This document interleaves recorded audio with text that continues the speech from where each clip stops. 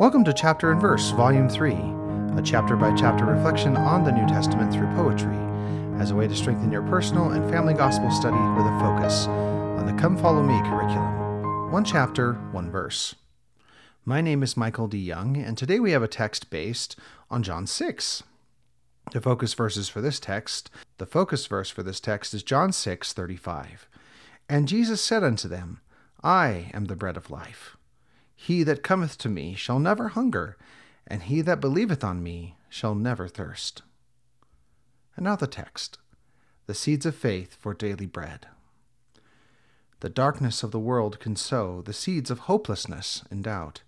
So many marvel here below and see no way to cast them out. The Spirit helps me sow instead the seeds of faith for daily bread. For some, indifference and hate will choke the faith they want to feel.